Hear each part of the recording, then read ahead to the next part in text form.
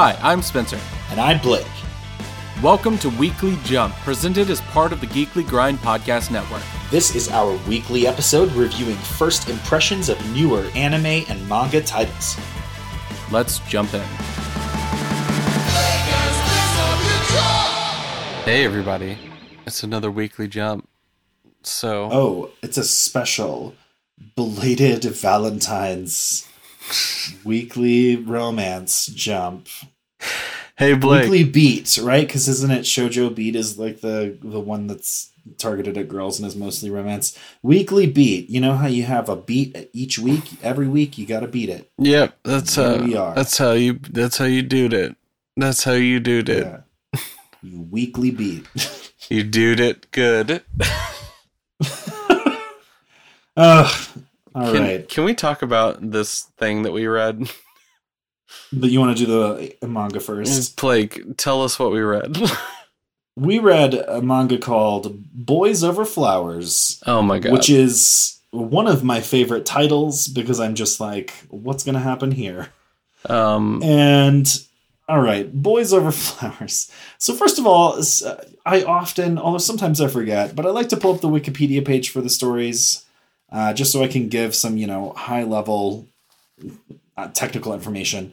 And when I typed in Boys Over Flowers, I got Boys Over Flowers TV series, which I assumed was an anime series. And then I saw it was a live-action series. Oh. There is a live-action adaptation of the manga that we read today, and I kind of want to watch it. Anyways, so Boys Over Flowers. So let me go to the real page. I explained this manga after reading it as antiquated Mean Girls. Yeah, but it's the boys who are mean. Yeah, so this is the girls are mean too. See. I guess that's actually fair. So and also everyone's mean in Japan. What we have today for these two things are classic romance stories because I started reading this and I was like, oh, this manga is from a while ago. And so it looks like the original run started in October of 1992, and here's something I didn't expect, ran until June of 2008. Yep. Holy crap! So Boys Over Flowers turns out, if you're making a teen drama, you can run it forever. Forever. And also, if you're making a medical drama that is basically a teen drama, you can run for even more ever. Cue Grey's Anatomy. Yeah. So, Boys Over Flowers is about a girl, what's her name? Tsukuchi or something? Not important. She goes to... Yeah. It's about a girl. She goes to a very high-class, very elite private school. Mm-hmm. Most of the students at this private school are rich assholes. There is a decent amount of time spent, especially in the first chapter, examining the fact that the rich people are disaffected in a way that is kind of offensive to the few people in the school that are not rich. Like there's a panel where one of the like main characters who's not rich is like I have a job, and they're like, oh, you have a job so that you can have the experience of having a job, and she's like, no, because I have to supplement the income of my family. And they're like, because your allowance runs out every week, right? That's crazy. I get such a shit allowance from my family too. It's only like 100,000 yen a week. And it's just like, it's just that kind of thing where rich people don't realize that their lives are not difficult and that a bunch of money counts as a bunch of money and not as not a bunch of money. Yeah. Our main character comes from a middle-class family where the parents work super hard for her to be in this school so that she will presumably have good future opportunities. And she is deeply aware of this and deeply aware of the gulf that puts between her and her classmates. And there's also this group at the school called the F4, which is not the Fantastic Four, unfortunately. It stands for the Flower Four, I guess. I don't know why flowers. Probably because they came up with the title Boys Over Flowers and we're like, we'll work it in. We'll work it in later. And so it's 4 rich asshole boys who are sort of, actually, the Mean Girls metaphor is weirdly accurate. They are kind of the popular boys in school. Oh, they're absolutely fucking Mean Girls. They're the plastics. They are the plastics. And what I said at the beginning of this show is holding true. You just it's like you think that I didn't think this metaphor through without just spouting it off. Like I thought fake thoughts. I thought all the things that I thought. So our main character is sort of like, a lot of this stuff in the first chapter is, her name is Katie, but it's written Caddy. So a lot of the stuff in the first chapter about her encountering rich people being unaware of their privilege is sort of a setup of the boiling frustration that she feels. Mm-hmm. And this frustration bubbles over one day when she has an encounter with the F4, which have been shown earlier in the chapter to be completely willing to bully the shit out of somebody that gets mildly inconveniently in their way. Oh, to the point where it ruins the guy's life. Literally, he's literally like, he drops out of school because of this. Not goes to a different school. He's forever changed physically. Like, he looks like he had like a debilitating illness, but he really was just like bullied a lot. Yeah. Which is not, I'm not laughing about that because this is a thing that can happen, but it is just a wild degree of bullying that these people are willing to go through. So, she has a run-in with them specifically because her like one friend, who has just confessed that she was surprised that the main character referred to as her friend because the main character is kind of aloof. And the girl was like, I wasn't even sure if you considered me a friend. And so it means a lot to me to hear you say that. And then she bumps into one of the F4. And the F4 is like, you should never bump into me. Accidents cannot occur in my presence. And then the main character is like, you guys fucking suck. And they're like, we're going to ruin your life with bullying. Except one of them, who does not belong to the F4 at all, and seems completely unwilling to go along with any of their shit, and also seems deeply interested in the main character. And I'm kind of like, I don't know. They do not do a good job of establishing that he's part of the F4, other than just fucking saying it. Is he Gruel, Blake? Is he Gruel?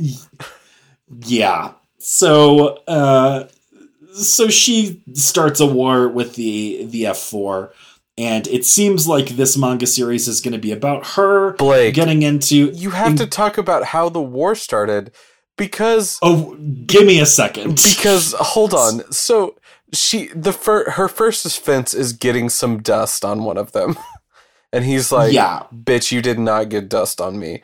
I'm their whole thing is just like they're these mean bullies that are like rich kids, but every time I see them, all I can think is just like, these are like 4 really mean gays.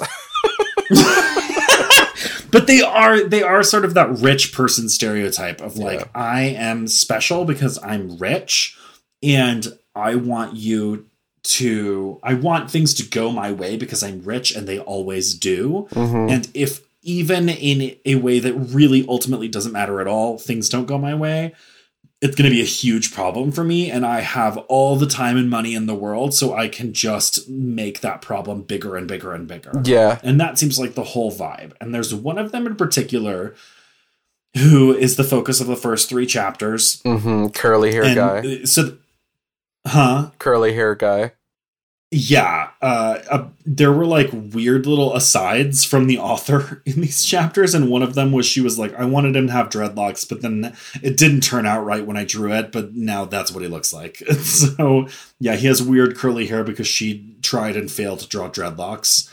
And then there's the other one who just does not seem like he is interested at all in being part of the F4 or participating in any of the bullying that the F4 seems to be doing as a unit, even though it mostly focuses on Not Quite Dreadlocks guy.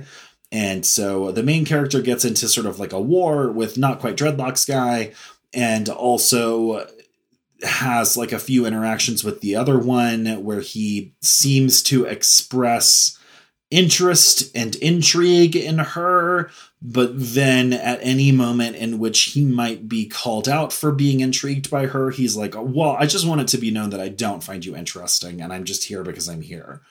And so I was reading this and I was like, I see where this is going. She and he are going to fall in love and it's going to be a whole thing. According to Wikipedia, part of the genre is reverse harem. So it sounds like actually probably all of the F4 are going to be after her after a while, is what I would assume. Or maybe other guys. I don't know. There is a moment where like she becomes a pariah in school because the F4 are so apt to bully people that if you're like seen talking to her, they might decide to bully you too. And then like people start talking to her because they are taking risks with like getting away with talking to her and not getting in trouble about it. And so like, I don't know, I could see this going a couple of different places. Content warning. There's also some sexual violence attempted in the second chapter. Yeah. And that was deeply unexpected and pretty uncool. I thought it was more digestible than some of the sexual violence we've been exposed to in some of the series that we've had to cover on these episodes. And I don't like being able to say that sentence, but I did find that it was never over-sexualized. It was basically always presented as wrong, and the main character got away from it. So it doesn't really make it better, but it was more digestible, I think, in a weird way. All that said, this is not for me. Yeah. I mean, the only thing that I really, really liked was that moment where they were just like, we're going to give you a little red slip of paper, which proves that we're at war. And she's just like, bitches. And she just puts 4 stickers on their foreheads. And she's just like, yeah, fuck you, I'm going to war. And I was just like, that's such a boss move. Yeah, I think that the protagonist is pretty good. Yeah, she's great. A lot of the times these protagonists are kind of milquetoast and boring, and you're sort of like, why do people like them? But with her, she is kind of fighting for the rights of the everyman in a society of rich assholes. Mm-hmm. And that is deeply sympathetic in a way that, like, if I were forced to consume more of this, I would not be the most upset, but it's not my scene. And I think if you're into this kind of like romance, especially that sort of like enemies to lovers romance, which is what I'm assuming is happening here, I think this might really be your jam. Obviously, content warning. And if there's a content warning in the second chapter, I don't know what we have to expect in later chapters. I don't know if there's going to be an escalation of things. So, proceed with caution if you need to. But if this is your type of thing, it's probably a pretty decent one. And it runs for like 200 something chapters. So you got a lot of ground to cover if you're into this kind of thing. And it looks like there have been a bunch of adaptations. So if you like it, you can get into it. But it's not really my type of thing. I didn't dislike it, but it's not for me. Now we have to talk about Ranma 1/2. Okay. Okay. This one is we're going to give away something that is integral to the plot of the show. This is a super famous series, by the way. Yes. Like, I had never seen this, but boy, did I know about it. So the plot revolves around a person named Ranma. And I say person, but I should say a boy named Ranma who has been cursed by a spring to turn into a girl when exposed to cold water and turn back into a boy when exposed to warm to hot water. He got this from being in being in China with the most stereotypically Chinese voiced person I've ever heard. You were like, they would not do this today, would they? Oh yeah, I expected him to say way more stereotypical things and have even I guess more of a stereotypical look. Worse. It was pretty bad. Yeah. And they also have like nudity of shocking. I did not expect that. Of children. Yeah, like I gotta they're supposed say, to be 16 and they're seen this is that's children. I think that's a cultural age of consent difference, which again does not make me okay with it, but does explain it a little bit in a way that I'm just deeply uncomfortable with. Yeah. But yeah, it's I didn't like it. I did not realize that there was like frequent full frontal nudity in this. Yep. Or I guess top nudity. And it's drawn in a weird way that like the first time it showed up, I was like, wait, what? Because of the coloring choices that they made and the fact that it's done with just color and not with like the darker lines that are used to outline other aspects of the character. But yeah, there are multiple naked boobs in this, and I was really taken aback by that. Mm-hmm. Yeah. Yeah, so this is it's probably supposed to be funny, right? I'm sure that was their intent. Instead it was, oh man, I don't want to say, I know that this is a very famous manga and anime. Yeah, and to be fair, I don't think any of our longtime listeners are really expecting us to like this. No, I did clearly outside of our interests. And also, I think that it is an old anime that is a cartoon. Yeah. And I say that in the sense of like, it felt almost like an American cartoon. And I think there was probably some play at that, where like it is definitely a comedy anime manga. It has some action inside of it, but the action is not the main point. The main point is to be a comedy gender bender, and it probably was at a time where this wasn't happening very often inside of, or maybe not at all. This is a old anime, old manga. Be aware it is super 1987 outdated. Yeah. Is the beginning of the original manga run. It was born the same year that I was born. So take that with a grain of salt. Yeah. So, I would just say, for the full frontal nudity was a real surprise and was something where I'm like, I knew about this series in no small part because a bunch of my friends in like high school and maybe even middle school read it. And I don't know, maybe it had nudity in that too. I'm assuming it was edited because especially back in my youth, getting unedited anime was something you really had to go through some hoops for as a fan. And if you're getting official releases, you were getting something that was dumbed down, made for younger audiences than the original was intended, and had a lot of stuff edited out. But yeah, this was super popular. And again, this is similar to Boys Over Flowers. This is a romance comedy, and that is a combination of things that I do not look to anime and manga to fulfill. If I like romantic stories and I like comedic stories, but those tropes done in anime and manga almost never work for me. This is a good example of that, and it is a little hard for me to see why this was such a classic because I was just like, it just felt a little generic to me, but that might be a consequence of it being the first of its kind and me coming upon it later, after having experienced some of the shows and series that were influenced by it, and therefore it sort of being perceived by me as being influenced by them because of the timing that I came upon it. Maybe. But yeah, it's just weird. It is not as regressive as I was afraid it was going to be about the gender stuff, at least in the first couple episodes.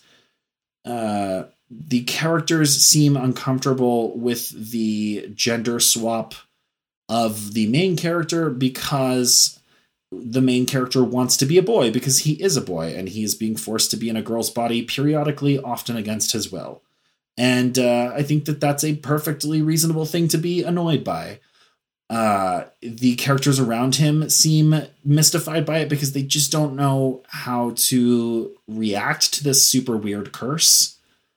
And so I find all of that to be relatively believable in the confines of this fantasy premise in a way that I wasn't necessarily expecting. There's not a ton of stuff about the boy character touching his boobs because now he has them. There's not a ton of stuff about, like, there's some jokes about, like, the boy being a perv because he's in the bathroom with the girls or whatever when they first find out. Although that part initially made me laugh out loud because the girl walks in and sees that Rama has changed into a boy.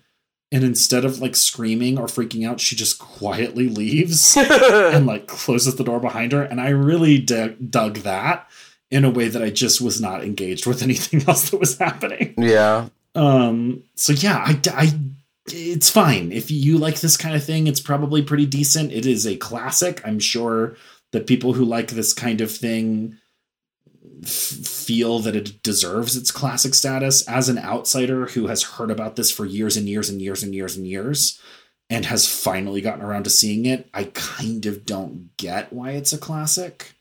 But again, as I mentioned earlier, that might be in no small part a consequence of the fact that a lot has happened since this first came out in a way that might make this feel less original, more derivative than it is strictly fair to attribute to it.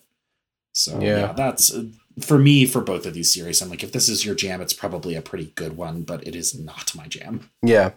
Okay. Well, stick with us after these credits and we get another important life lesson.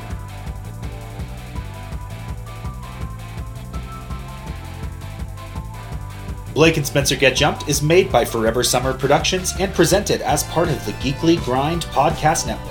Sound editing is done by Rashad English. He's our level 13 sound wizard. 13? Did he jump even more levels? He gained a lot of experience by defeating the Dark Lord of Smooth Jazz. Do you mean Chuck Mangione from King of the Hill? Rashad is the king of the hill now. Damn it, Bobby. Anyway, our podcast is ad-free, and if you want to keep it that way, please consider supporting us on Patreon. Follow us on Twitter at B&S Get Jumped. Like us on Facebook at facebook.com/Blake and Spencer Get Jumped. Or talk to us on Reddit at reddit.com/r/getjumped. Also, we have a Discord server. You can find the links to that on all of our social media platforms. If you like the show, please like, subscribe, and leave a review. Reviews help other listeners find our show. New review episodes come out every Monday, and new rewatch episodes appear every Friday. And hey, thanks for listening.